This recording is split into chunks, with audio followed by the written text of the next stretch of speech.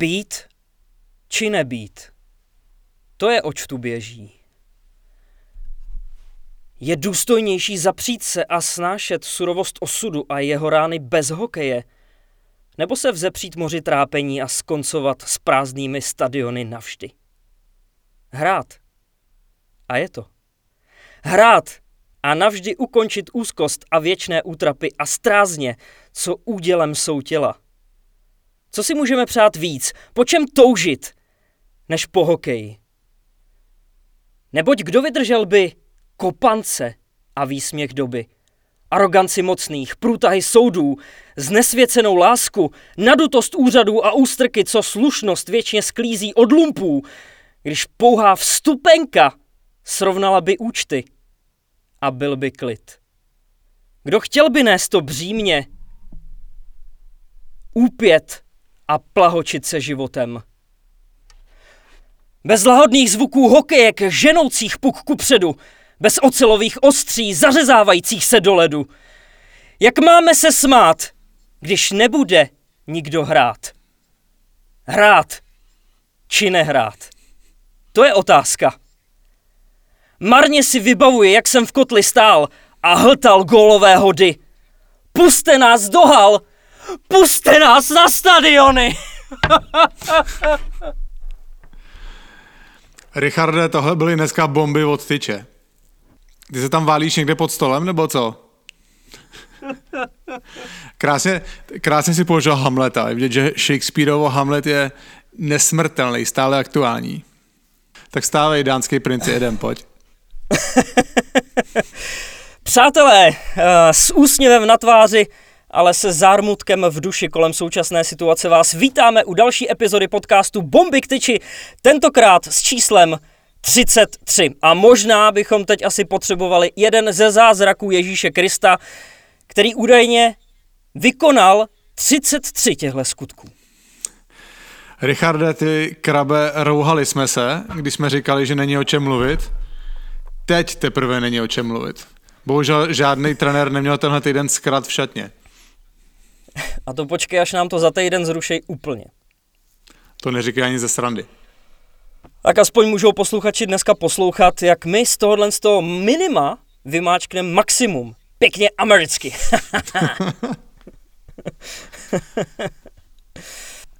Přátelé, stejně jako minule, i dnešní díl vám přináší maximálně přírodní pánská kosmetika Beviro, značka, která je minimálně z poloviny původem z Plzně, stejně jako Bomby k tyči.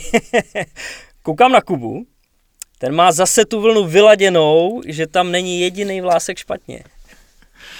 Richarde, a znova je to díky pastě na vlasy Beviro, která je ze 72% složená z přírodních ingrediencí. Na každém produktu najdete procento, z kolika je daný přípravek přírodní a kluci se vždycky snaží docílit co nejvyššího čísla. Dneska mám na sobě ještě volej na vousy Beviro, ten je 100% přírodní, komplet. A v pátek jsem začal používat elixír mládí. Ultimátní přípravek na obličej, který hydratuje a vyhlazuje vrásky. 99 přírodních ingrediencí. Přesně pro mě, protože mám hodně práce, natáčím podcasty po nocech, když pořád čekám na Richarda, který jde vždycky pozdě. Potřebuju každou pomoc, kterou můžu dostat. No a stejně jako minule máme i něco pro vás. Když půjdete na web beviro.cz a nakoupíte minimálně za 500 korun, tak při zadání promokódu BOMBY20 získáte slevu 20% na celý nákup. Takže ještě jednou. Maximálně přírodní kosmetika značky Beviro, web beviro.cz a při nákupu nad 500 a zadání promokódu BOMBY20 dostanete slevu 20% na celý nákup. Tahle sleva jen pro vás, pro bombaře a platí do konce října. No a když jsme u toho Kubovo účesu, postřehnul si, jak v týdnu dával Erik Polívka story na Instagram, že kouká na náš podcast na YouTube a všechny svoje sledující upozornil na ty tvoje kouty. To jsem si všimnul a dneska se točím jenom tady z té strany, tu druhou vynechávám. On mě nachytal tady z té. No, samozřejmě jsem si toho všimnul a nebyl jsem z toho šťastný. Eriku, nevím, komu tím prospěš, tady tím, Ale trochu by mě zajímalo, jestli si toho všimnul díky tomu mýmu upozornění na začátku na ten můj ostrov nebo sám od sebe. To by pro mě byla teprve důležitá informace. Každopádně, okamžitě jsem potom story objednal s naším promokódem BOMBY20 na stránkách beviro.cz šampon proti padání vlasů. 99% přírodní, jak je vidět, už včera bylo pozdě. Kubo, jak ses mohl takhle splíst ty internetové stránky, když tam chodíš každý den? Jak jsem si je splet? No, já jsem tam slyšel takový zaváhání malinký. Zaváhání nebylo, Richarde. Ano, bylo tam. Ujišťoval jsem se, že to mám správně. Mi asi vypadnul internet. No, každopádně, než Kubovi slezou úplně všechny vlasy, tak se pojďme podívat, jak se daří Čechům ve světě. Co třeba takový Jirka Smejkal, ještě v uplynulém ročníku 30-bodový útočník Sparty. S těžkým srdcem jsme nesli, že host 7. dílu Bomb odchází do Finska, ale na druhou stranu máme radost, že se mu tam daří. V organizaci Tappara Tampere má po 5 zápasech 2 góly a 2 asistence a je nejproduktivnějším hráčem týmu. Mimochodem, v Tampere vznikla slušná česká kolonie. Kromě Smejka tam působí taky brankář Dominik Hrachovina, obránce Michal Moravčík nebo útočník Michal Špaček. Zkrátka Čech na každém postu. Jo, a za juniorku hraje Tomáš Hamara. Jinak by mělo ve finské lize aktuálně působit 16 krajánků a nejvíc právě v Tapaře. 16 je hodně, tyjo. To je skoro jak v našem rozhovoru vzpomínal Jirka Hamal, že byla zlatá doba někdy 90, kdy tam bylo třeba 20-30 Čechů. No, každopádně pro Jirku Smejkala je to skvělá aklimatizace, ten start v novém mužstvu a v nové soutěži je vždycky extrémně důležitý a já věřím tomu, že se Jirka od toho dokáže odrazit k celé dobré sezóně. A vím, že to je předčasný, že teprve odehráno 5 zápasů, ale Jirka v našem podcastu, jaký to byl díl, Richarde? 7. Boom. Jirka v tom našem podcastu mluvil o tom, že ještě nevzdal ten svůj sen o NHL. Tím přesunem do Finska se možná trochu přiblížil a samozřejmě pokud by měl výbornou sezonu ve Finsku, tak bude zase o poznání blíž a my mu samozřejmě držíme palce, ať mu ta forma ze začátku sezóny vydrží. 23-letý obránce Jakub Zbořil se dočkal a s Bostonem podepsal novou smlouvu. A je to 2letý jednocestný kontrakt, díky němuž si ročně přijde průměrně na $725,000. Zbořil už za Bruins v NHL odehrál 2 zápasy v sezóně 18-19, jinak strávil 3 sezóny na farmě. V zámoří začínal v celku St. John's Sea Dogs v juniorské lize v Quebecu, kam odešel před 6 lety z Komety a kam se letos vrátil na výpomoc, než v Americe začnou přípravný kempy. Asi bychom mohli znova otevřít téma smlouvy, protože oproti dvoucestný by měla právě tahle jednocestná znamenat větší důvěru a větší šanci zabojovat o A-tým a o stálý místo v sestavě.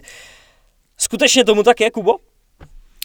Tak určitě to znamená, že s ním Boston počítá. On podepsal ty jsi to říkal, $725,000 na rok, což je jenom těsně nad ligovým minimem, který je 700,000. A ač to na první pohled nevypadá, tak to pro Kubu může být obrovská výhoda, protože na nadcházející sezonu se nezvyšuje platový strop a pro většinu ambiciozních mužstev, mezi který samozřejmě Boston patří, ty mužstva mají problém se po ten strop vejít. Jo, a v tu chvíli vám přijde vhod mladý, dobrý a levný obránce. Ano, ta cena samozřejmě sama o sobě Kubovi to místo v sestavě nezaručuje, ale při nějakých rozhodnutích managementu mu může určitě pomoct. Já si Kubu pamatuju jako malýho, tenkrát s náma občas chodil trénovat v Brně. Jednou s náma byl na večírku a nezná to dobře, tam to nemělo teda kalibr NHL, tam si dal asi 4 vína a pak tam zvracel venku, takže... Dal si 4 vína, pak jsme ho viděli zvracet venku a pak zmizel jak ninja, už nikdo neviděl. No, věřím, že co jsem ho potkal, tak...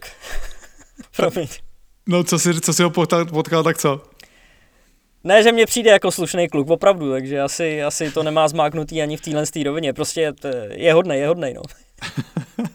No, vtipná příhoda, samozřejmě Kubovi gratulujeme, je to velký krok a budeme mu držet palce, aby si v tom kempu před NHL vybojoval místo v prvním mužstvu. No ohledně Jakuba Zbořila ještě doplním, že Před Zbořilem se s Kometou domlouval na možným hostování další brněnský odchovanec a taky obránce, Filip Král. Ten se ale tehdy nedohodnul, respektive o jeho služby nebyl tak úplně zájem a 20letý bek zamířil do prvoligového Přerova, kde je aktuálně 10. nejproduktivnějším hráčem šance ligy, ale každopádně jeho prioritou je poprat se o místo v Torontu, takže my držíme palce.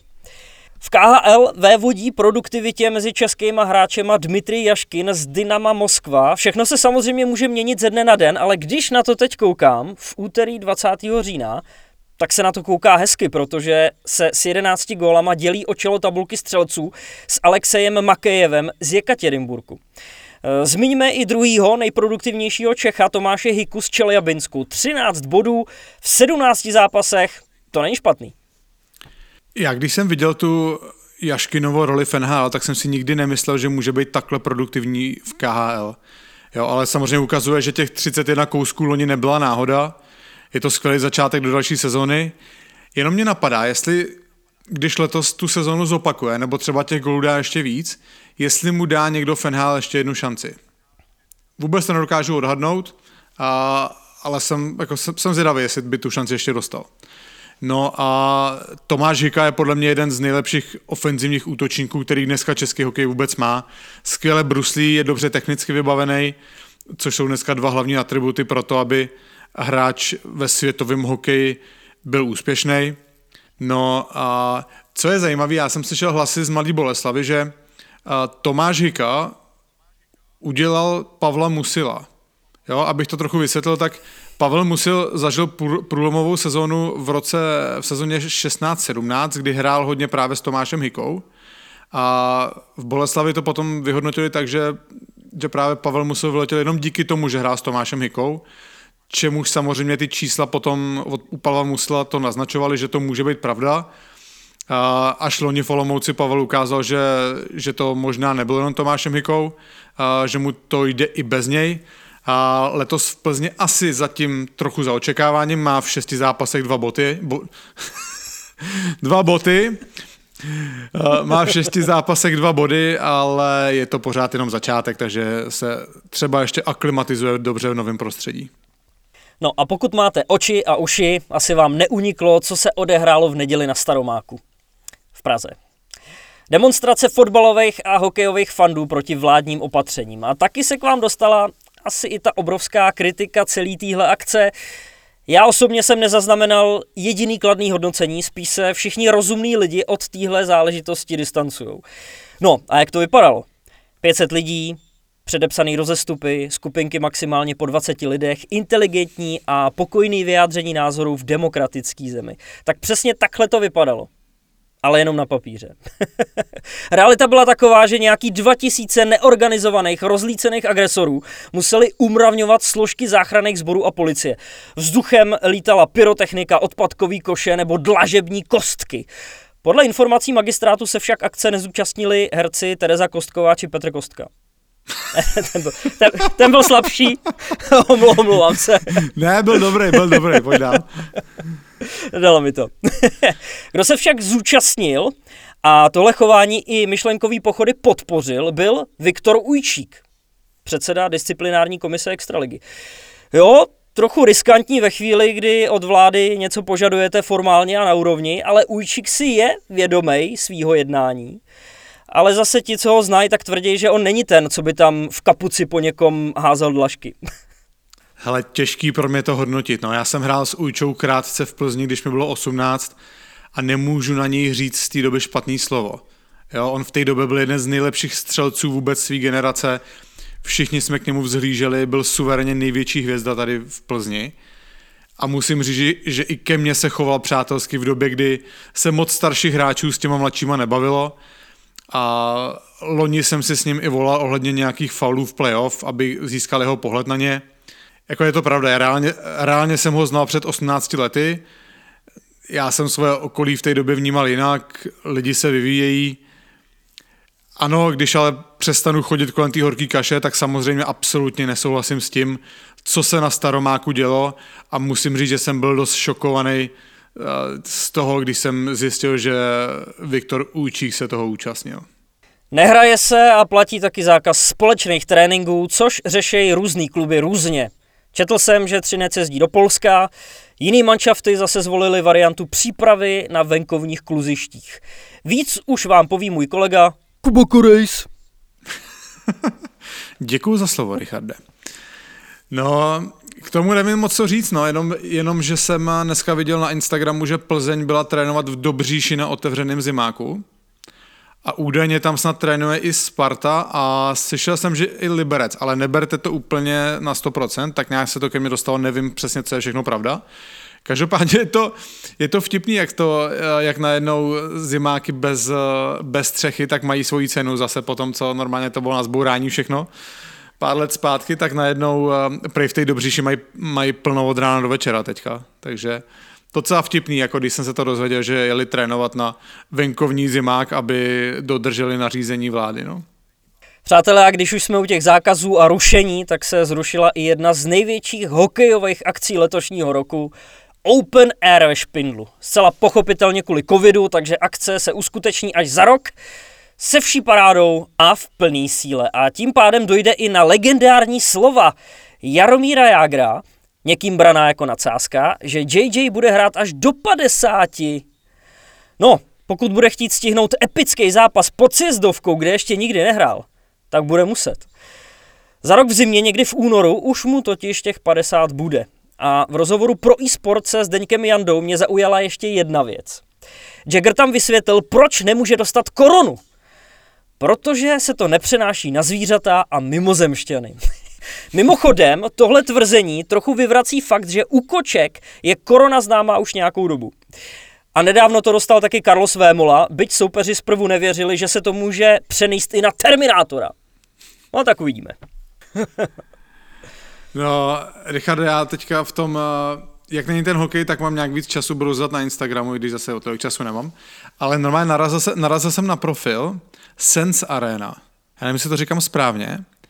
A to je normálně virtuální realita pro hokejisty. Tak jsem to pochopil teda, nevím, jak to je. Normálně virtuální realita pro hokejisty, a hlavně teda golmany tam mají, že se normálně vemou ty brejle, mají rukavice s nějakýma senzorama, ale je to, jak kdyby na ně stříleli hráči. Koukal jsem, že to používá ten brankář Kolumbusu Lotyš, ten Merzlikins, teďka úplně jsem to určitě zmrvil, to jeho jméno. No, mně to přišla jako úplná pecka a mají tam i videa, kdy mají hráči nějaký senzory na hokejkách a jako nahrávají si, a nevím, jestli střílí teda, ale vím, že minimálně si nahrávají a hrajou si s pukem. Já podle mě musíme tam zkusit napsat a to bych si docela rád vyzkoušel, jak to funguje. Koukal jsem, že tam byl Marek Švarc a Honza Růžička z Boleslavy, tak tam byli. A jako ono to na první pohled to vypadalo, že nevím, jako co toho můžu očekávat, ale když jsem viděl, že tam jsou prostě profesionální golmani, tak to asi nějakou hodnotu mít bude, no. Dost zajímavý, klidně se na to podívejte, Sense Arena se to jmenuje, Sense, a napište nám klidně, co si o tom myslíte, mně to přišlo jako pecka teda. A rád bych si to vyzkoušel, teda možná zkusíme napsat, jestli to půjde. Ale to zní hodně dobře, jdem do toho, mrknu na to určitě po natáčení. A půjdeš do brány, když jsi se minule ohlašoval jako brankář? To bych mohl bych vyzkoušet ten rozdíl mezi florbalem a hokejem konečně. Ty krabe, a víš, co bylo dobrý? Ne, počkej, kdybych mohl střílet na tebe, nějaký vykejře bych ti tam poslal. Ty krásu, ale abych to všechno vychytal. Já jsem vždycky chtěl střílet do vykejře a trefil jsem golmana do 10 do břicha, takže třeba to ucítíš. Dobře, uvidíme, jestli to bude do těla, nebo tam budou lítat ty vykejře. No. Typuju to druhý, samozřejmě. Hele, tak pojďme dál. I když tohle to bylo fakt jako super a podívám se na to, nebo když budu línej, tak mi ten odkaz radši pošli, já nevím. No. Poměrně slušnou pozornost, kromě Sense Areny, na sebe nedávno strhla taky švýcarská liga, kdyby tě to náhodou, Kubo, zajímalo. A před novou sezónou se tam totiž přišel rozehrát nebo udržovat v kondici, řekněme, legendární kanadský útočník, olympijský vítěz, držitel několika ocenění v NHL, nesmrtelný hráč San Jose, Joe Thornton. Pro laika tohle to mohlo být překvapení, že se takhle hvězdný centr přihlásil o místo v Davosu a ještě podle všeho tam hraje zadarmo, ale on má právě v Davosu manželku, vlastní taky švýcarský pás, pod Jakobshornem už předtím ve 2 případech nastupoval. Zkrátka země Helvétského kříže je jeho druhým domovem a má to tam rád. 2 poznatky. Těch jeho 193 cm je nepřehlídnutelných. Nedělal jsem žádnou vejškovou analýzu, ale oproti NHL mám pocit, že vyčnívá ještě o něco víc. A žádnej plnovous, tak jak ho známe. Někde píšou, že tím omládnul. Mně přijde spíš starší teda. Nezvyk je prostě nezvyk. Když jsme s Outučkem natáčeli Honzu Vítiska v barbershopu, si teď pamatuju nějakých pár let zpátky, tak ten řekl, že když se tehdy po titulu s Libercem nechal oholit, tak když se vrátil pak domů, tak obě dcery začaly brečet, ať se vrátí radši táta. Co ty, Kubo? Máš přípravek jenom na tu svoji vlnu a kouty, nebo taky na vousy? Reklama byla na začátku, Richarde, neprodlužují zdarma, není tak zaplacená, dobře. OK, jdeme dál. No podle mě to je obrovská událost pro celý Švýcarsko, že Joe Thornton tam bude hrát. Já jsem koukal na jeho čísla a to je masakr. On teda podepsal letos z Torontu, takže bude začínat svoji 23. sezonu v NHL a od sezony 97-98, kdy začal hrát, tak má 1089 nahrávek. Za ním je Henrik Sedin, který jich má o 259 míň. To je masakr. Podle mě až jakoby odstup času ti vždycky ukáže, jak ten hráč byl výjimečný, ale tyhle čísla mluví sami za sebe. Četl jsem taky nějakou analýzu a tam psali, jestli Joe Thornton ještě může stačit v tom dnešním hokeji a psali, že u něj je výhoda, že nikdy nespoléhal na rychlost, že vždycky spolíhal na to, že čte hru a to je věc, kterou úplně tak nestratí, takže dokáže být pořád platný ještě i v dnešním hokeji. Já si vzpomínám, my jsme s mým kamarádem Štěpánem byli v Americe, to asi 2019 na jaře to bylo, myslím v únoru jsme tam byli a byli jsme my jsme jeli za Andrejem, Andrej byl tenkrát na farmě v San Diegu a my jsme jeli do San Jose na hokej a hrál San Jose proti Bostonu. A zrovna hodně gólů padlo ten zápas, myslím si, že vyhrál Boston 5-4 v prodloužení a Joe Thornton dal hat-trick ten zápas. A tam bylo úplně vidět jako celá ta hala, jak ho milujou v tom San Jose. Spoluhráči, jak byli šťastní, jak úplně ten zápas získal úplně jinou energii tím, že on ten hat-trick dal. A jsem rád, že se na to poštěstilo na takový zápas zrovna jít, nejenom, že bylo hodně gólů a ještě taková událost, že zrovna dal 3 góly a vzpomněl jsem si na to, když jsem slyšel, že podepsal v tom Švýcarsku, že jsme měli velký štěstí, že jsme na takovém zápasu byli přítomní. No a Švýcarsko nejenom, že táhne, ale ono jde taky příkladem. Předvídavá byla vláda, ale i samotná hokejová liga, protože poslední 2 kola základní části v uplynulém ročníku se hrály bez diváků. Start nový sezóny, ten odstartoval až v říjnu, teda pozdějc než třeba Extraliga u nás. Ale zatímco téměř všude jinde se aktuálně nehraje, tak v NLA je to po předělání stadionu pouze k sezení 2/3 kapacita. A ty 3, 5 nebo dokonce i přes 6 tisíc lidí, to je teďkon, řekněme si upřímně, hodně velký luxus.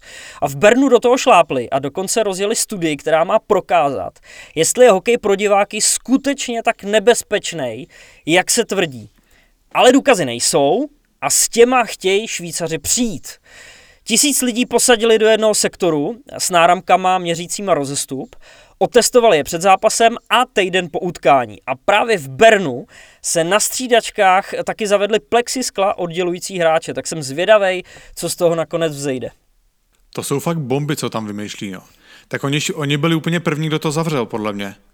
Oni byli první, kdo zakázal lidi na hokej a nerad to říkám, no, ale tohle to všechno, co si teďka řekl Richarde, tak ukazuje, že jsou v tom přemýšlení minimálně o pár kroků před náma, no.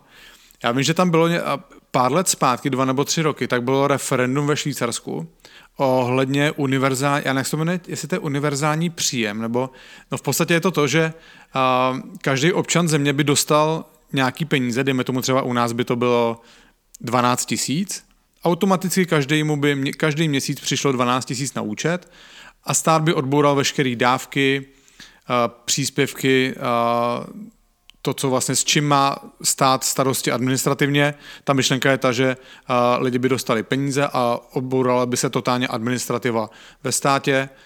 A Švýcaři to tenkrát odmítli. Jo, což myslím si, že ukazuje vyspělost toho národa, že v podstatě odmítli peníze zadarmo. A já teda nechci být pesimistický, myslím si, že kdyby se něco takového konalo u nás, tak si všichni odhlasují, že ty peníze budou rádi každý měsíc dostávat. Ale třeba taky ne, třeba se mýlim. Každopádně to, co ve Švýcarsku zkouší, je dost inspirativní a já jsem sám zvědavý, jestli na výsledky tadyto experimentu z Bernu a jestli třeba ho vemou v potaz i tady v Čechách potom při nastavování pravidel, jestli hrát hokej nebo ne. A blíží se čas na našeho dnešního hosta. Asi nejzvučnější letní posilu v Tipsport Extralize. Hovořili jsme tady o něm ostatně už ve chvíli, kdy ho Sparta podepsala. Syn slavného otce, muž, který se posledních 6 let držel kolem 30-bodové hranice, ať už v Rusku nebo ve Švédsku, ale především útočník, který si zahrál s Jaromem Iginlou v Calgary. Roman Horák.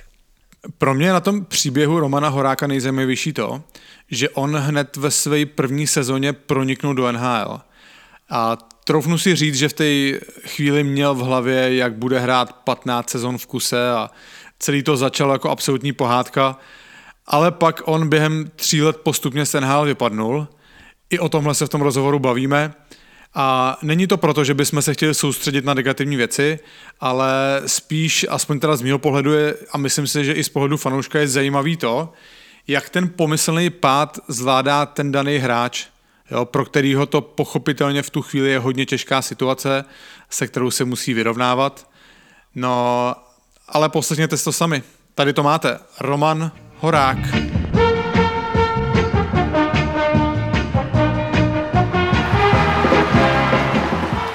Náš dnešní host byl jednoznačně největší rybou na volném trhu před letošní sezónou. Spekulovalo se o jeho návratu do Mateřských Budějovic, ale on si nakonec vybral Spartu. Je mu teprve 29 let, ale už má zkušenosti z NHL, KHL, švédské ligy, mistrovství světa nebo olympijských her. A v úvodu letošní sezóny svou produktivitou 100% naplňuje očekávání jak Sparty, tak hokejové veřejnosti. Dámy a pánové, Roman Horák. Vítej v podcastu Bomby k tyči. Děkuju, zdravím vás. Jakou jsi měl cestu? Asi po Praze, to byl kousíček, ne? Já ještě teda se přiznám, tak tu Prahu trošku poznávám, takže tím, že jsem nevěděl, jak dlouho mi to bude trvat, tak jsem vyjel trošku dřív a byl jsem tady o 20 minut jo, napřed. Trošku jsem vás překvapil, ale jinak je to dobrý. Ne? Tím pádem, když říkáš, že se tady teprve aklimatizuješ, tak asi úplně nevnímáš tu situaci, že tady seš spíš v části Slavie než Sparty. To vůbec nevím. No to vůbec. No a jak vůbec prožíváš tu aktuální situaci kolem koronaviru, kolem toho, že de facto nevíme, co se bude hrát zítra, že je sezóna celá v ohrožení? No není to dobrý pro nikoho, no samozřejmě, jak pro hráče, tak pro fanoušky, pro majitele těch klubů nikdo neví, co bude, takže já žiju tak nějak ze dne na den a čekám, co mi kdo řekne. Já už jsem fóru zmiňoval, že v létě se tak nějak řešilo nebo se spekulovalo, že bys možná mohl třeba přijít do Českých Budějovic. Necháš nás trošičku nahlídnout pod pokličku nějakých myšlenkových pochodů? No určitě můžem to probrat. Jak to teda bylo? Ty jsi měl hned jasno, že budeš teda do Sparty, že tě oslovila něčím. Já jsem v kontaktu že s Budějovicema byl, je to můj mateřský klub. Přemýšlel jsem o tom, díky tomu, že tam je Venca Prospal, tak jsem opravdu nad tím přemýšlel, ale potom prostě rozhodlo to, že Sparta je silný klub a tím, že tady je nějaká šance jakoby na úspěch, tak jsem se rozhodl jít sem. Hrálo i trošičku roli samozřejmě to, že ve Spartě hrával tvůj táta, který tam slavil velký úspěchy. Taky určitě. Já jsem se s ním bavil o tom a na Spartu mi řekl samý pozitivní věci. Výborně se mu tady dařilo, že vyhrál tady tuším 96-97 bodování. Takže v podstatě mi to doporučil a teď musím říct, že za těch pár měsíců, co jsem tady, tak jsem spokojený. Ty už to trošičku nakousnul, takže pro mladší posluchače bychom tvýho tátu mohli ještě trošičku víc představit, že to byl jeden z nejlepších hokejových centrů u nás v 90. letech na Spartě mezi rokama 95 až 99. Ty jsi říkal, že vyhrál produktivitu v tom ročníku 96-97 73 bodů, což je doteď klubový rekord Sparty. Co kdyby jednou tam padlo 73 bodů u tebe? No tak asi by byl hodně překvapený, takhle to řeknu. V dnešním hokeji je to hrozně těžký dokázat. Tuším, že snad možná Milan Gulaš to překonal teda, ale dneska je to hrozně těžký a já jsem jakoby nikdy úplně až takhle vysoko nebyl a samozřejmě teď mám ty spoluhráče trošku jiný, takže nějaká šance tam je, ale těch 73 to je opravdu vysoká meta. Možná by do tohohle spadlo i takový téma, který vy jste taky spolu určitě často řešili, že v 90. letech ten hokej byl jiný, než je teď. Je to jiný. Je to každý rok mi přijde, že to je rychlejší a je to fakt, ty kluci jsou teď natrénovaný, takže tenkrát se to hrálo jinak, že jo, my se o tom taky bavíme pořád a táta mi občas něco řekne. Jo, my jsme to hráli takhle a ono dneska to už prostě tak nejde. Na začátku jsme zmiňovali, že tě je teprve 29 let. Tvůj táta ten skončil vrcholově s hokejem v sezóně 2002, nebo v roce 2002. To ti bylo nějakých 11 let. Do jaký míry ještě ty si ho pamatuješ přímo na ledě, na hokeji při zápasech? Já si pamatuju vlastně od té doby, co byl tady ve Spartě, tak jsem do té kabiny chodil a i na ty hokeje koukal jsem, samozřejmě jsem ještě nevěděl úplně přesně co a jak, ale určitě si to pamatuju. Potom jsme byli v Havířově pár let, potom táta, myslím, šel do Finska, kde já jsem teda nebyl. Bydlel jsem s dědou asi 3-4 měsíce v Budějovicích, protože už jsem hrál nějakou 4., 5. třídu. A samozřejmě ty zápasy si pamatuju, jezdil jsem se na něj potom dívat i snad do Strakonic, když hrál.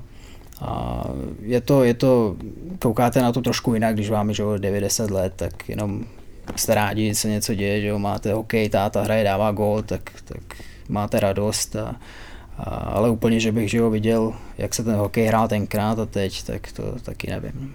To mě právě přišlo hrozně zajímavý a jak vy jste spolu s tátou cestovali, ty už to teď trošku poodhalil, ale tam mezi rokama 97 a 2003, já jsem v 7 letech napočítal 6 přesunů. Jak jsme se tady bavili, Sparta, šel do Německa, šel do Finska, byl tam i ten Havířov a tak dále. Takže ty jsi s ním cestoval, ale přestal si od nějaký té 3., 4. třídy, nebo jak to tam bylo?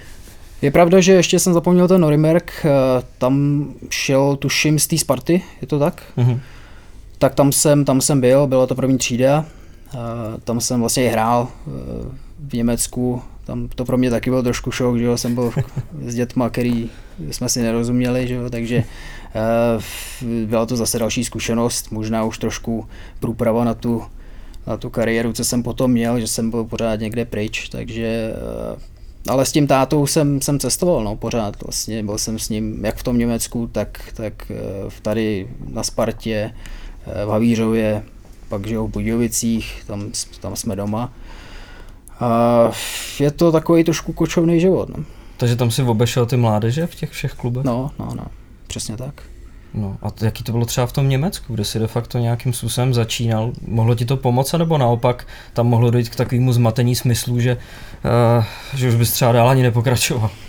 Ne, tak já jsem jako hokej od jak živa prostě miloval, že viděl jsem toho tátu, tak i doma jsem si hrál s hokejkou a vždycky jsem chtěl hrát, mě bavili, dávat góly.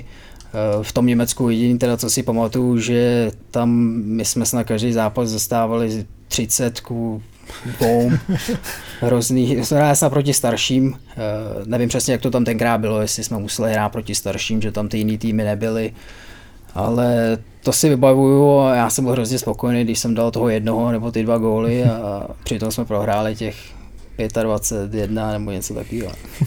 Ty jsi měl dobrý zápas. Zní to blbě, ale jo. Ještě než se napiješ, dojedeme tohle téma i kolem tvýho táty, protože samozřejmě dneska se chcem bavit s tebou, ne o tvým tátovi. Ale můžeš se napít klidně jako jestli. Můžu, jo, děkuji. Tak jo, tak já zatím položím tu otázku. Nebudu ti tady nic zakazovat, aby jsme nevypadali jako nějaký ty hladi. No, tvůj táta teda následně začal dělat i asistenta trenéra u David Servisu, což je druhá liga. Tam jsem ho naposledy zaznamenal v nějaký sezóně 13-14. Co vlastně dělá teď? Pohybuje se pořád kolem hokeje? Už ne. Už teď momentálně pracuje ve firmě v Českých Budějovicích a o to hokeje úplně ustoupil. No. Tam tenkrát v Budějovicích se měnilo hodně vedení a asi tam panovaly nějaké neshody, přesně úplně do toho nevidím a s tím trénováním úplně skončil. Romane, tak půjdeme k tobě, máme tady tebe, dost bylo táty. Já se omlouvám teda. Ne, tak to bylo důležitý, že tak táta bylo osobnost jako v 90kách, to pro ně bylo důležitý zmínit. Romane, ty jsi byl draftovaný v roce 2009 v 5. kole z Evropy, v podstatě z juniorské extraligy, ty jsi tu sezónu měl jenom pár zápasů za Ačko. Jaký byly tvoje očekávání před draftem? Čekal jsi, že půjdeš dřív, později, nebo tak nějak to padlo tam, kde se očekávalo? Já jsem hlavně doufal, že budu draftovaný, jo? Že jsem neměl jako úplně představu, že by byl někde vysoko, to ne.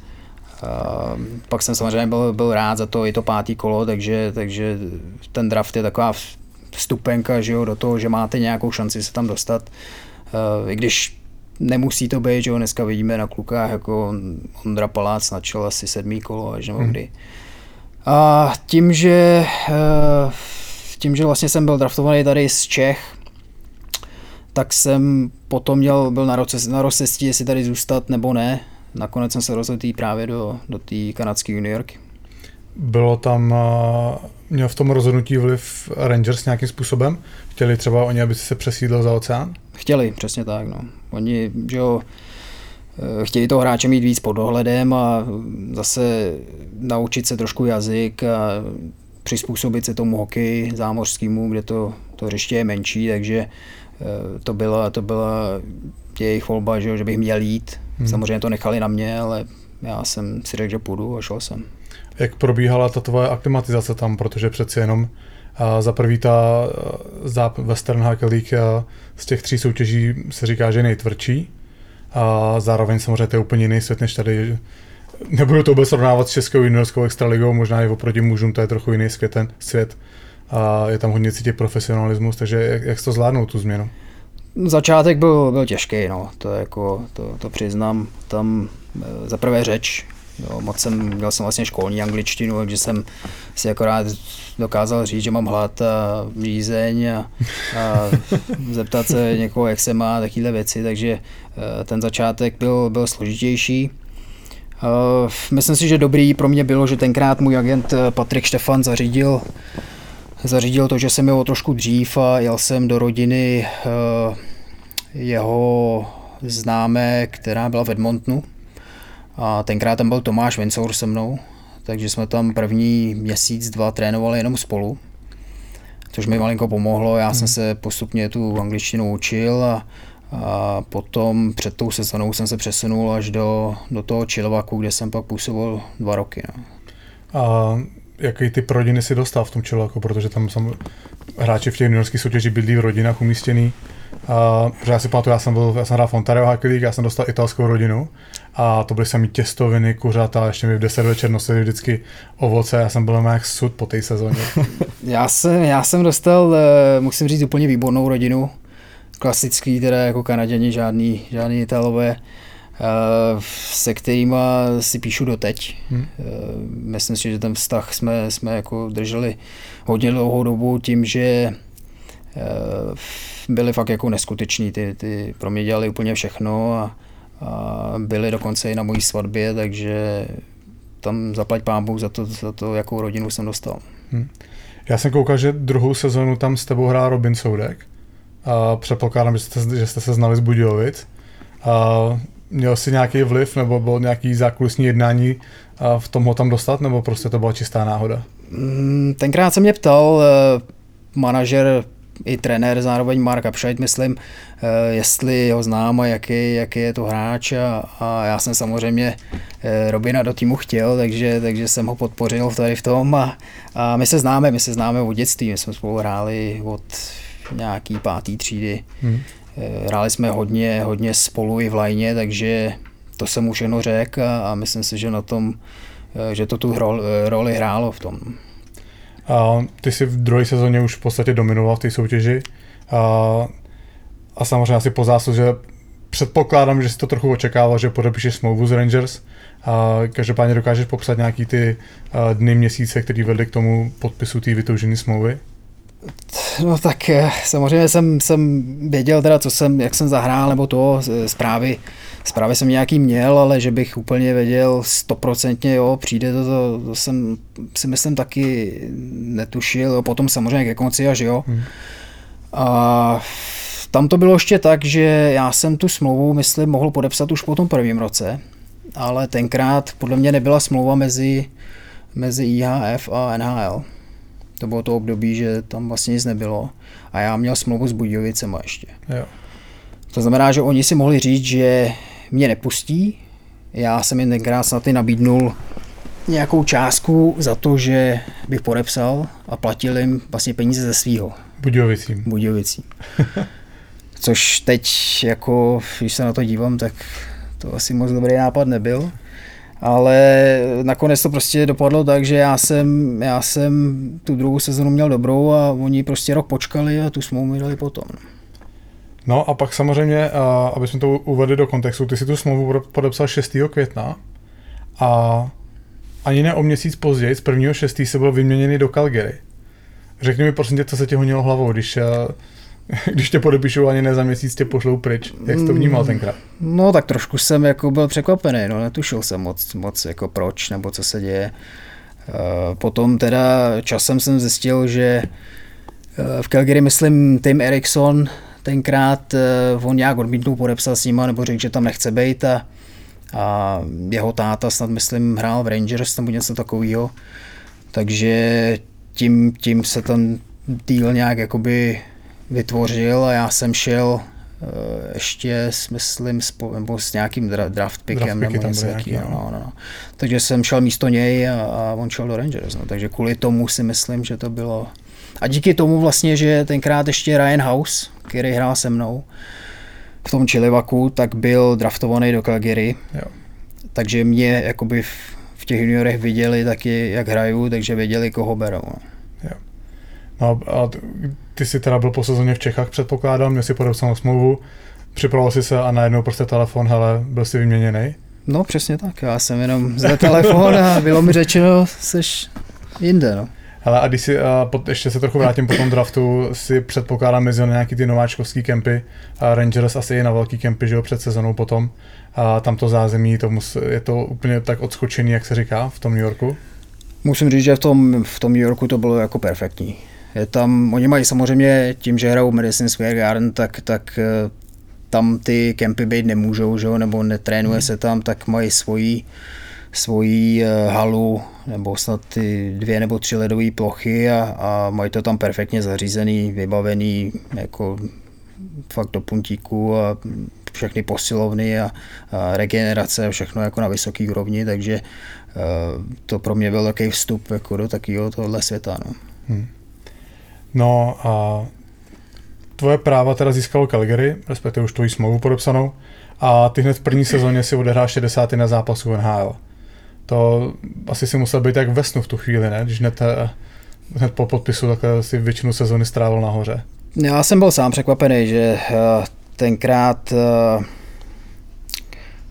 pan Sutter, myslím, trenér, mě tam vzal a trošku si mě oblíbil a tu šanci mi dal. Samozřejmě teď, když se na to dívám zpětně, tak nevím, jestli to paradoxně mi možná neuškodilo tím, že jsem hrál, že 4. lineu a hrál jsem třeba 7-8 minut za zápas, tak pro ten vývoj to asi nebylo úplně nejlepší, ale v tu dobu samozřejmě jsem byl úplně nadšený z toho, že můžu hrát, že jo, po boku Iginly a tady těch velkolepých hráčů a škoda prostě, že tu šanci jsem asi nechytil víc.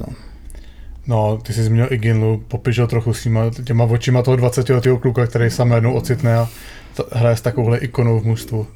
Obrovský respekt, no. To je prostě výborný hokejista, ještě lepší kluk. Jo, ten fakt lídr, který prostě jako jen tak někde není a musím říct, že jako bylo ctí s ním hrát.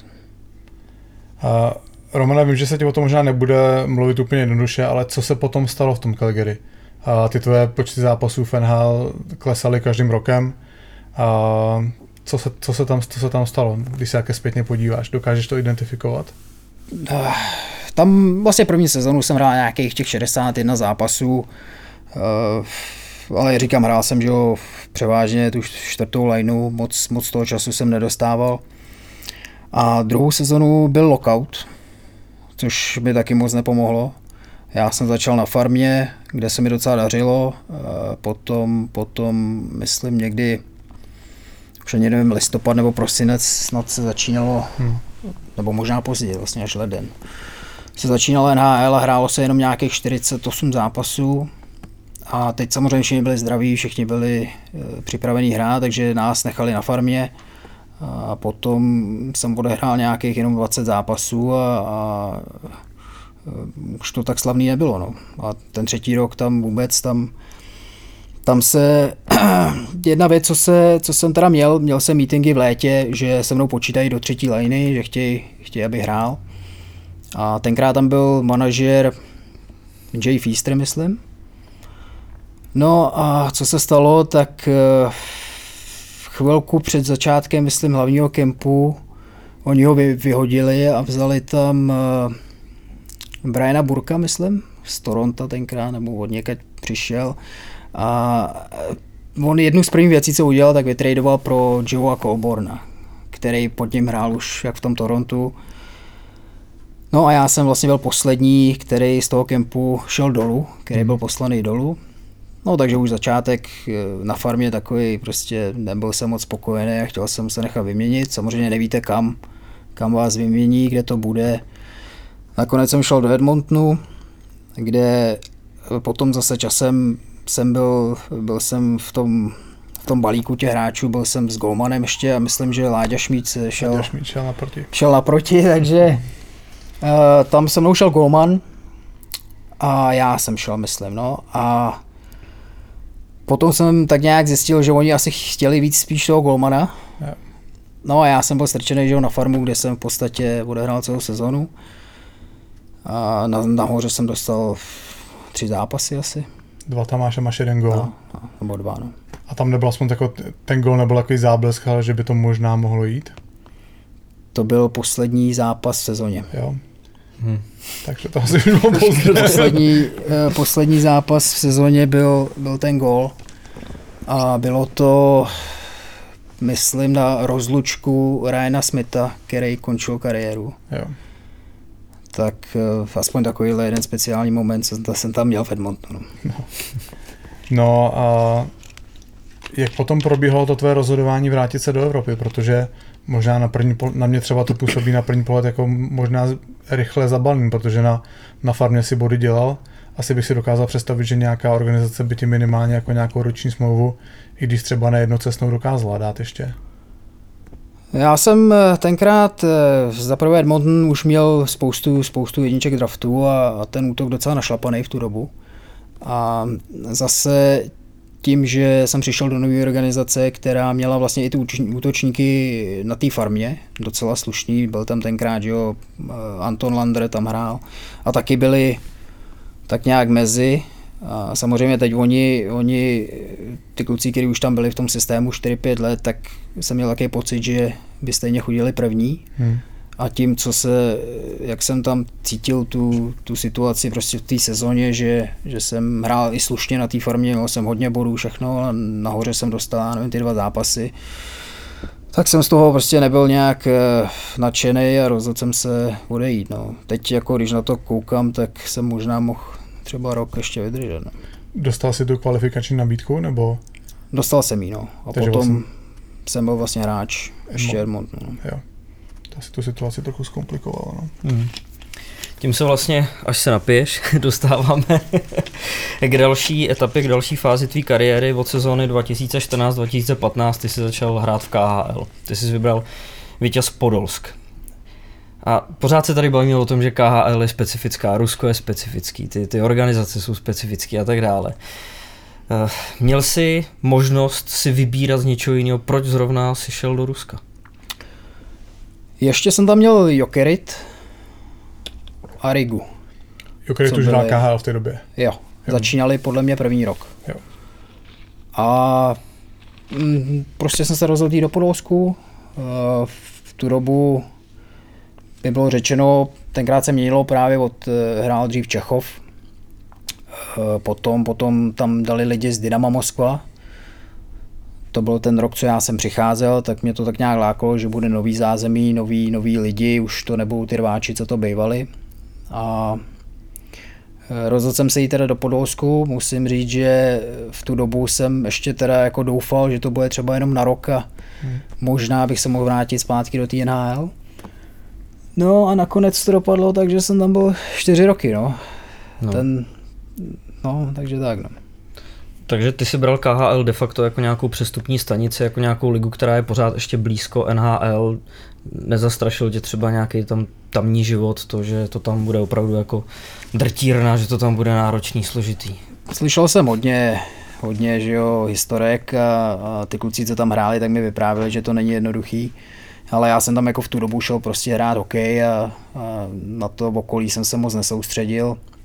Jestli se mi tam bude žít hezky nebo ne, já jsem prostě tam šel hrát hokej a snažit se po tom roce třeba dostat zpátky a ta první sezóna mi si myslím vyšla, měl jsem snad nějakých 30 bodů za 33 zápasů a potom se mi sekly záda. No a potom začalo pravý Rusko, no. Potom jsem zjistil, jak to tam funguje, doktoři a to, takže ty taky nevěděli, co se mnou dělat. V podstatě nějakých, nevím, ani kolik, snad jenom 4-5 zápasů jsem vynechal a pak mi řekli, musíš hrát, no já jsem pořád nemohl se hýbat. Tenkrát snad i můj řidič normálně měl koupit do lékárny injekce a normálně mi píchal do zadku nějakou B12 a takovéhle věci, protože jsem sám chtěl se prostě dostat zpátky do té hry a takhle oni to tam občas řeší. No. Co to s tebou udělalo, takovéhle přemáhání? No, tak udělalo to, že jsem už nebyl tak produktivní, jak jsem byl ze začátku. A asi to, jako pro to tělo to samozřejmě dobrý není, a co si budeme nalhávat. A spíš teda já jsem byl zklamaný z toho, že jsem měl začátek výborný, že jo, teď jsem doufal, že to můžu i tak dotáhnout a potom nějakých posledních 20 zápasů jsem udělal snad 2 body. Když tam přicházel, jak jsem se právě ptal i na to Rusko, na to prostředí, každému pomůže, když tam bude mít třeba nějakého známýho nebo případně krajana. Byl tam Robert Kousal před tebou. Ještě odehrál 16 zápasů v té předchozí sezóně. Nehrálo tam roli třeba i trošičku tohle, že tam budeš s Robertem? Taky. My se s Robertem známe taky z nároďáků, kde jsme spolu hráli a tím, že on tam byl, tak samozřejmě to bylo pro mě lehčí. Já si pamatuju, když jsem tam přijel, jsme snad letěli z Pardubic do Moskvy přímo, ještě tenkrát byl let, nevím, jestli ještě to teď je, a přistáli jsme a jeli jsme do toho Podolsku, tak jsem si říkal, chlapče, kde si to podepsal? To jsem jako nebyl moc nadšený, přijeli jsme, tenkrát byla báza ještě v Čechově a tam jsme v podstatě byl pokoj, kde byly jenom 2 postele a nic víc. Tam jsme si s Kousem vyházeli všechny věci a tam jsme byli 3 týdny zavřený a nebylo to. Bez internetu? Bez internetu. Ty krabe. Na internet jsme chodili do nákupáku. No. Hele, a tam je Podolské zhruba hodinu od Moskvy, je to tak, nebo ne? Je to tak, no. Je to nějakých, myslím, 40 kilometrů a ono, tam u té Moskvy je to hrozně zrádný tím, že nevíte, jestli pojedete 40 minut nebo 2,5 hodiny. No. Takže. A ten Čechov to byl taky přímo Podolsk, nebo to bylo trochu jinde? Ten Čechov je úplně jiný město, to je ještě asi půl hodiny dál od Moskvy. Ale je to jakoby směr Podolsk a za Podolskem je až Čechov. Jo, takže tam se to mužstvo přesouvalo z toho Čechova do Podolska v té době. Tak, přesně tak. Okay. No a ještě zpátky k těm Kamaráčovtům, protože ty tu sezonu další si tam osiřel, vzhledem k tomu, že Robert Kousal odešel, ale pro ten ročník 16-17 tam zase přišel Kuba Jeřábek. V tom jsi měl nějaký prsty? Teď si nejsem úplně jistý. Samozřejmě ty manažeři tak nějak, když ví, že jste ze stejné země, tak se vás zeptají. Já jsem na Kubu měl vždycky jenom pozitivní věci, takže jsem byl rád, že tam nakonec podepsal. Takže tě nevolal třeba? No Kuba mi samozřejmě volal, to jsme se bavili o tom, jak to tam vypadá, taky jsem mu říkal, prostě je to hokej tady, jo, nepřijdeš sem a nebudeš jako moc šťastný z toho města, ale tak jsem mu to řekl jsem, organizace je dobrá. Samozřejmě tenkrát se všichni ptali, nebo ještě pořád se ptají na to, jestli platí, že jo, jestli platí na čas ty týmy, tak jsem mu říkal, že všechno funguje v pořádku. A Kuba se nakonec rozhodl, že přijde.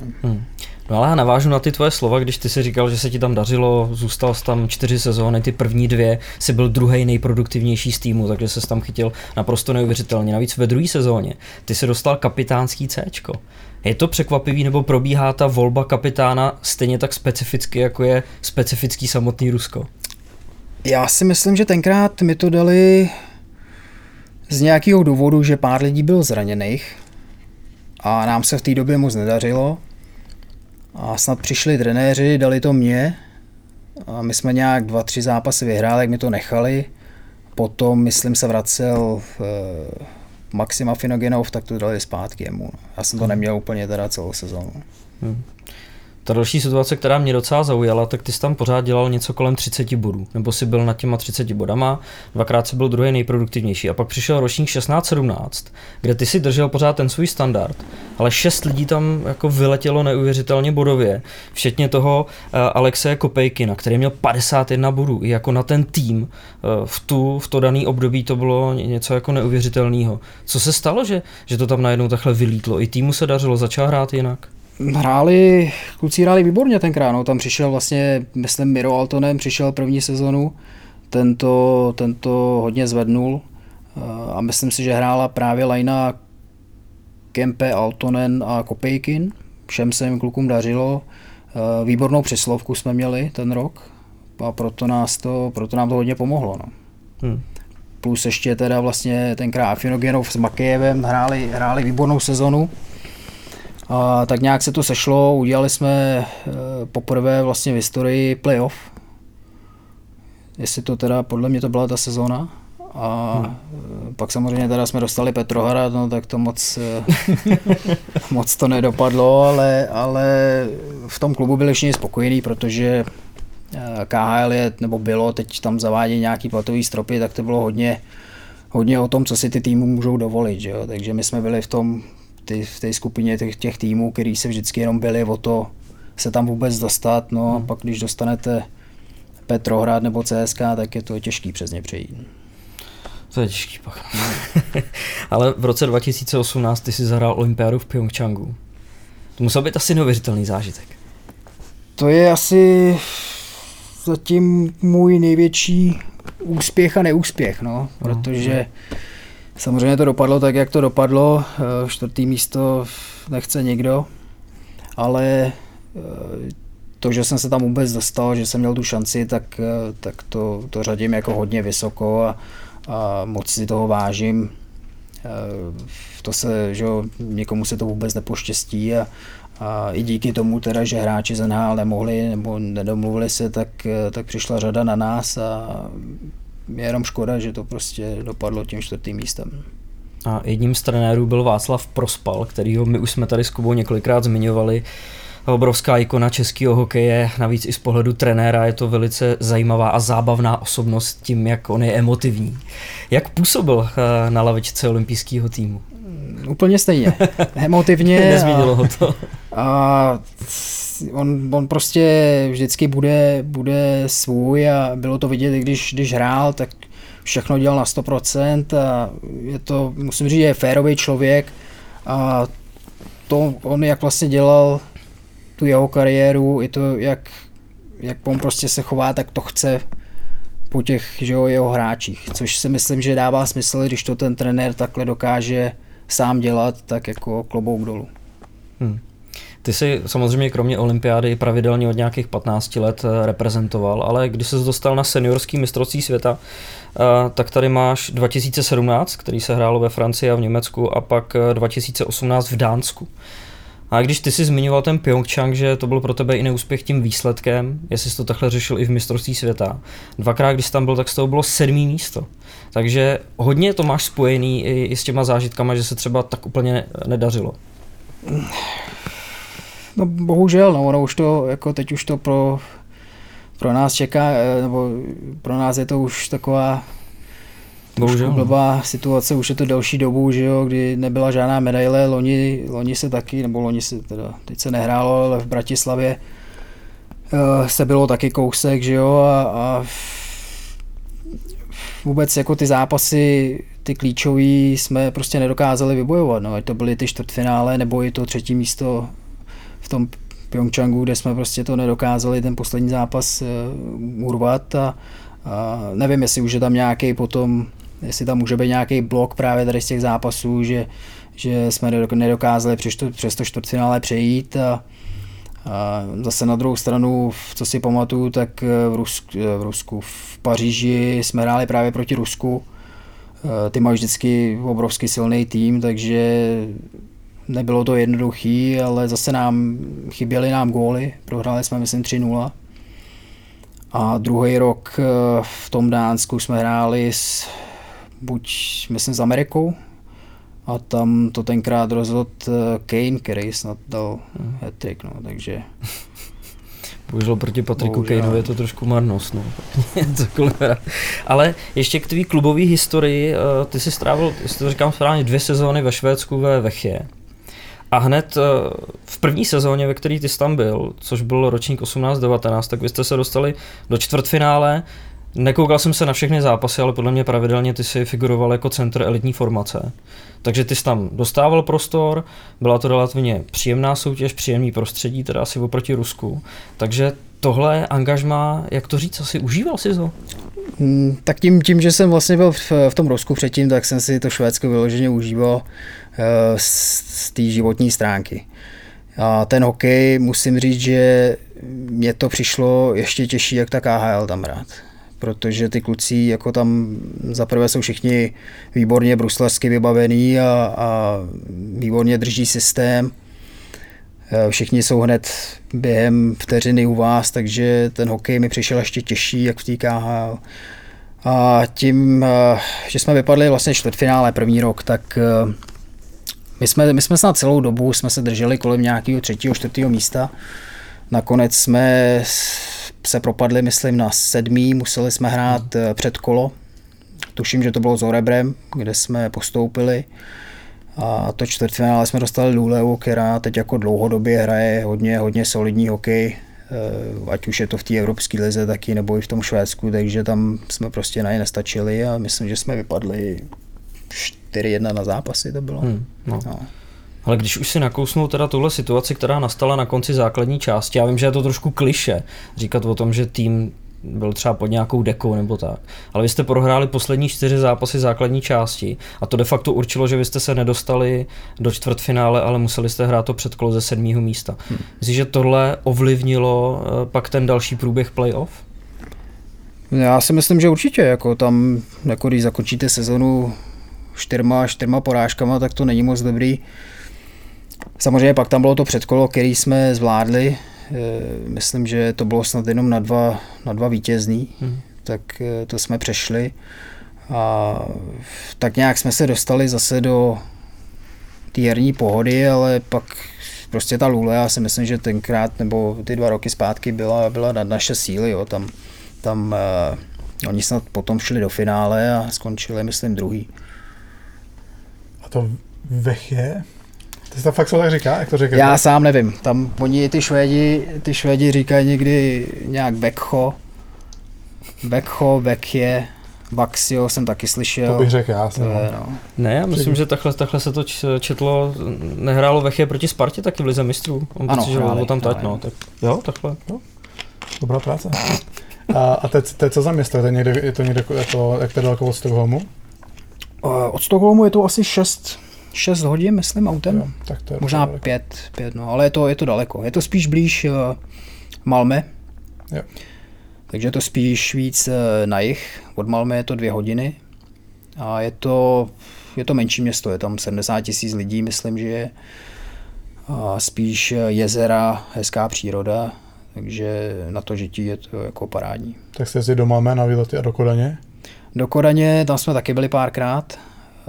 Byli jsme tam tenkrát i na, myslím, Kevin Hart přijel na stand-up, tak jsme se byli podívat.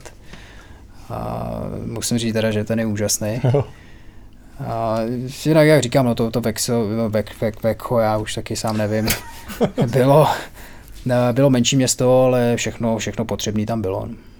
No a co, že jsi se, Romane, rozhodl vrátit do Čech? Už si cítil, že je čas? Já jsem zatím jsem podepsal teda na rok smlouvu s tím, že já díky tomu, že jsem v Čechách nikdy nebyl, tak nevím přesně, jak to tady funguje, jaký ten hokej bude, jak mi to bude sedět, takže teď prostě tenhle rok uvidíme. Proč jsem přišel, bylo to, že Sparta, co jsem se prostě díval, tak má šanci na to udělat nějaký úspěch. A mě už je taky, že 29 let a pořád jsem v podstatě nic jako nevyhrál, takže jsem tady z toho důvodu chtěl být v nějakým týmu, který má ambice na to být na tom vrcholu a to byl ten hlavní důvod. No. Já si myslím, že jsi dobře vybral, protože i na jakoby zvenku je cítit, že to klima ve Spartě se po nástupu nového vlastníka hodně změnilo a myslím, že loni byla škoda, že se nehrál to playoff, protože to by na to dalo ten štempel ale to teda myslím, že jste začali dost dobře, ještě možná těch prvních pár zápasů bylo rozpačitých, ale teďka ty 2 zápasy vás dostali na tu správnou trasu. Teď se to lepší, no, ale jako ten začátek samozřejmě já si myslím, že ten tým je tady natolik dobrý, aby jsme, že jo, hráli trošku líp, no. Já budu své poslední téma vlastně začínat tak, jak jsme začínali celý ten podcast dneska, že ty naplňuješ to očekávání fanoušků a očekávání Sparty, kdy si na svůj první gól vlastně čekal de facto jenom do 3/3 prvního zápasu v Plzni. Tuším, že to snad byl čas 40-26, nějak po začátku 3/3. Tušíš, nebo to víš? Asi tuším, ne, fakt, jestli to bylo 26. sekunda, nebo kolik, kdo si to pamatuje, já prostě nevím. Ty si to pamatuješ? Čas si určitě nepamatuju. Pamatuje si, jak to vymíchal. To jsem se chtěl zeptat, jestli jste ho viděli, ten gol. Ten gol jsem právě viděl. Ty jsi chtěl asi nahrávat Michalovi Řepíkovi. To vždycky vypadá, že končím, ne? A ty jsi byl tak jako v takové pozici z rohu, kdy jsi ten kotouč dával před branku, asi si chtěl nahrávat Michalovi Řepíkovi, který ho tam viděl, ale Vojta Budík smolně to srazil za záda Dominika Frodla, takže byl to trošku šťastný gól. Ale i tak si s ní asi měl radost, ne? No radost jsem měl, jako každý gól se počítá, že jo, takže to ne jako abych tady zase nevypadal, že hraju jenom na góly, ale snažil jsem se nahrát, že jo, Michalovi tam před bránu a tam myslím, že ono to bylo od zlomený hokejky Tomáše Mertla, co si tak nějak vybavuju, nebo aspoň doufám, že to tak bylo. Tak to už takovýhle... Já myslím, že to bylo od nějaký hokejky, která tam právě ležela a myslím, že byla zlomená, nevím, ale tam prostě úplně maluzák klasický, no, takže tak. No kdybys to řekl teď, nedávno po předchozím zápase Plzně, jak by to byla zase zlomená hokejka Milana Gulaše. Rozštípaná na ledě. Jo. Nevadí, no, to je zase jiný téma. Schoval jsi spuk? Mamo. Máš ho, jo? Mamo. Máš ze všech lig, kde jsi dal první? Myslím si, že ne. Jako úplně na to jako nelpím, na to, abych si schovával tady ty trofeje. Teď někdo mi ho přines, takže ho mám ještě na místě pořád ten puk. Ale že bych... Vím, že mi vždycky dají ty puky, ale já časem buď někde ztratím, nebo prostě jako úplně, že bych se vystavoval doma ty puky, to ne. Ale ten Senhal s tou plaketou, ten asi máš někde. Tu mám. Když už mi dali plaketu k tomu, tak to mám doma vystavený. No. Tak a proti jakému golmanovi si dal vůbec gola prvního NHL? Bylo to proti Kolorádu. Tak tam byl Varlamov v té době? A myslím, že tam byl Varlamov. No. Vymíchal co? Dorážka klasická. Backendem. A myslím, že tenkrát se mnou byli na ledě zrovna Iginla a Alex Stangej. No a teď už, myslím, že jsem dorážel backendem a nějakou to prostě úplně přelítlo do šibenice, ale jako v tu dobu jsem měl prostě úplně hroznou radost. Si dokážu představit. Ale a vzhledem k tomu, že tady pořád zmiňujeme Jeremyho Iginlu, tak on tehdy i v bráně byl Mika Kyprusov, ne? Ten tam byl takovou dobu, že toho tam určitě musel potkat. Což byla další velká osobnost, asi po Iginlovi hned. Mika Kyprusov, ten byl úplně úžasný. Jako, to byl taky výborný člověk a ten hrozně klidný, fantastický golman. Ten, co tam občas předváděl v té bráně, tak to bylo jako klobouk dolů. Vím, že občas byly tréninky, kde on chytal způsobem staré školy, že nám normálně já jsem třeba na něj jezdil, že jo, a teď jsem na něj vystřelil plnou silou, no to mojí silou, co jsem se snažil, a on nám to vykopával takhle těma nohama, úplně si z nás dělal trošku srandu. No. Takhle to popisoval snad i Dominik Hašek, že se jako tenkrát učili víc stylů, že jsi to mohl právě takhle vykopnout, že jsi nastavil nahoru špičku brusle a že tím nožem se to snad i vykopával. On dělal něco podobného. On to normálně úplně prostě vykopával, jako když hraje fotbal. To bylo jako jsem to v životě neviděl, ale Mika to dokázal. Byl prostě dobrý. Romane, my jsme dali na náš Instagram výzvu, ať se ti lidi ptají na nějaké věci, co je zajímají. Asi 80% těch otázek přišlo s tím, proč jsi šel na Spartu a ne do Budějovic. Takže z toho zbytku jsme polovinu vyhodili, protože to byly totální kraviny a máme tady pár, které byly aspoň trochu relevantní. Prosím tě, Petra, která má v tom niku na Instagramu asi 16 číslic, takže to tady ani číst nebudu. Ta se ptá, jaký styl hudby posloucháš? No, já poslouchám, musím říct úplně všechno, jako já prostě já jsem schopný jít od roku až k nějakému pianu.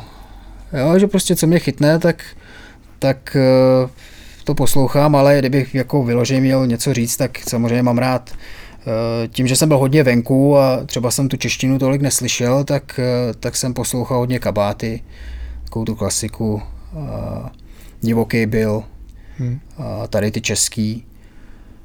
A no z těch jako vyloženě úplně, že bych měl nějaký vyhraněný styl, to nemám. Jasně. No a pak Dave Jar, zvláštní. Ten se ptal, jestli ten podolsk, když jsi tam přišel, vlastně jestli tam bylo cítit, že byli pořád vyhlášeni těma bitkama, nebo jestli už to ustupovalo v té době? To byl ten první rok, co už vůbec neměli ani jednoho bitkaře, no. Takže ty byli všichni pryč, jenom jsem vlastně slyšel historky o tom, jak to tam bylo. Tak tam nějakou pověst, prosím. Tak tenkrát, co si pamatuju, tak tam byl, myslím, že tam byl Gillies, byl tam Verot? Mirasty, Verot taky asi a oni měli pronajatý auto, nechci říkat, to byl úplně takový ten smart, ale byl snad 4dveřový, jako hodně malinký a růžový byl. A tím tam prostě všude jezdili okolo. No a vypadali v tom prej úplně směšně. No a nakonec to dopadlo tak, že byla historka, že jeli na svatbu a tam všichni věděli, že to jsou prostě bitkaři z Čechova. Tak je tam začali, že jo, nějak buzerovat a popichovat. No a dopadlo to tak, že tady ty 4 kluci tam vymlátili celou tu svatbu a nasedli do toho růžového auta a odjeli. Ještě ožralý, ne? No, to je možný, to už nevím, taký detaily, ale... Hele, a Romana, poslední věc, jestli máš nějaký rituál před zápasem? Já mám v podstatě celý den, jakoby, jo, že mám tak nějak už uspůsobený, že ráno rozbruslení, pak chodím do studené vody, jedu domů, 98% mám těstoviny s kuřecím masem. Vaříš si sám? Pak buď sám, nebo manželka, pak si jdu většinou lehnout, podle toho, kolik je času, tak klidně i 2 hodiny bych nejradši spal. No, potom jedu na zimák a mám stejnou rozcvičku, stejné připravení jakoby na každý zápas. Takže jako jestli to se dá brát jako rituál celý ten den, tak asi jo. Tak jestliže celý den na tebe nesmí nikdo mluvit, tak to je rituál. To úplně ne, ale jako když si třeba nemůžu lehnout, proto já jako nemám ani rád nebo neměl jsem rád to, že se jezdí v den zápasu, což v KHL jsem to neměl. Musel jsem se s tím zžít až ve Švédsku, že se sedne do autobusu a jede se v den zápasu, nebo tam kolikrát i do letadla. Takže to mi jako moc nevyhovuje. No. V té Americe to je dobrý, co? Všude den předem, dnesky máš v den zápasu klid, na hotelu se vyspíš. Přesně tak.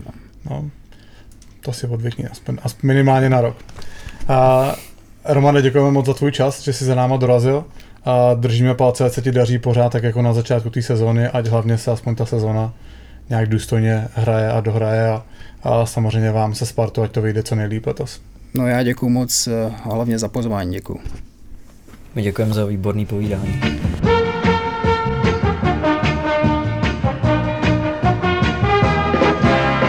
Děkujeme Romanovi za jeho čas a samozřejmě i za to, že za náma dorazil do studia ve Vršovicích. I když to v Praze neměl tak daleko, tak přece jen je tohle slavistická strana města. No. A hlavně musíme poděkovat Marku Táborskému, tiskovému mluvčímu Sparty, který byl minule lehce dotčený, když jsme Míru Formana a Jirku Smejkala nedomlouvali přes něj. Ale teda tenhle rozhovor s Romanem Horákem domluvil on a za tomu patří obrovský díky. Snad to máme vyžehlený a snad už nás nebude nesnášet tak jako Lucka Mužíková z Plzně. Kubo, to nemá kam uhnout, tímhle s tím si podle mě tak šplhnul nejenom u Marka, ale 100% i u Lucky. Pozitivní závěr, tak to má být, Richarde. A třeba ta Lucka už nás nebude nesnášet, já nevím, ale já jsem ji potkal před tím jedním zápasem a byla taková odměřenější než dřív, musím říct. No. Je to škoda. Jakube, kouzlo osobnosti. To máš možná ty máš víc vlasů, ty to máš lepší než já. Já bych chtěl ještě říct jednu věc. Dostalo se k nám pár stížností, že vám blbne přehrávání našeho podcastu na Spotify. Mně třeba to hrálo úplně v pohodě, vím, že Anča s tím taky měla problémy. Zjišťovali jsme to. Pravděpodobně bude chyba někde na přenosu dat mezi Spotify a službou Podbean, která distribuuje ten náš podcast. Bohužel nevíme, co s tím pořádně udělat. Takže buďte prosím trpěliví. Slyšeli jsme, že snad je problém jenom ten první den, co nahráme ten podcast, ty další dny už by to mělo být lepší. Dejte nám prosím vás vědět, kdybyste měli s tím pořád problémy. A co se týče publikace našeho podcastu, tak já to zopakuju ještě jednou. My nahráváme s Richardem vždycky v úterý večer a Vegi střihá ten díl během středy. Záleží na tom, jak má čas, někdy to dělá přes odpoledne, někdy to dělá pozdě večer. Když to dělá pozdě večer, tak já potom nahrávám ten díl právě na Podbean, který to distribuuje na další platformy, hned jak vstanu ve čtvrtek ráno. Bohužel, nebo nevíme taky co, dřív se ten díl propisoval na Spotify třeba v řádu několika minut, teď to trvá až několik hodin, proto vzniklo to, že poslední díl minulý čtvrtek s Jirkou Hrdinou tak se na Spotify objevil až někdy kolem poledne. Budeme na to myslet, pokusíme se uploadovat ve středu večer, aby pro ty, kteří stávají brzo ráno ve čtvrtek a jsou zvyklí si pouštět bomby hned ráno, aby to bylo pro ně připravený. Pokud to tam nebude, buďte prosím trpěliví, určitě se to tam dostane během dopoledne vždycky ve čtvrtek. No tak vy buďte trpěliví, my se budeme snažit, samozřejmě my to neovlivníme, ale chceme vám předávat co nejlepší a nejkvalitnější obsah, takže tak to, Kubo, ukončíme, co? Ukončí to, Richie, pošli to domů, pojď. Tak děkujeme za pozornost, bombaři, a zase příští týden v příštím díle se těšíme na slyšenou a na viděnou. Nazdar! Mějte se, díky za pozornost.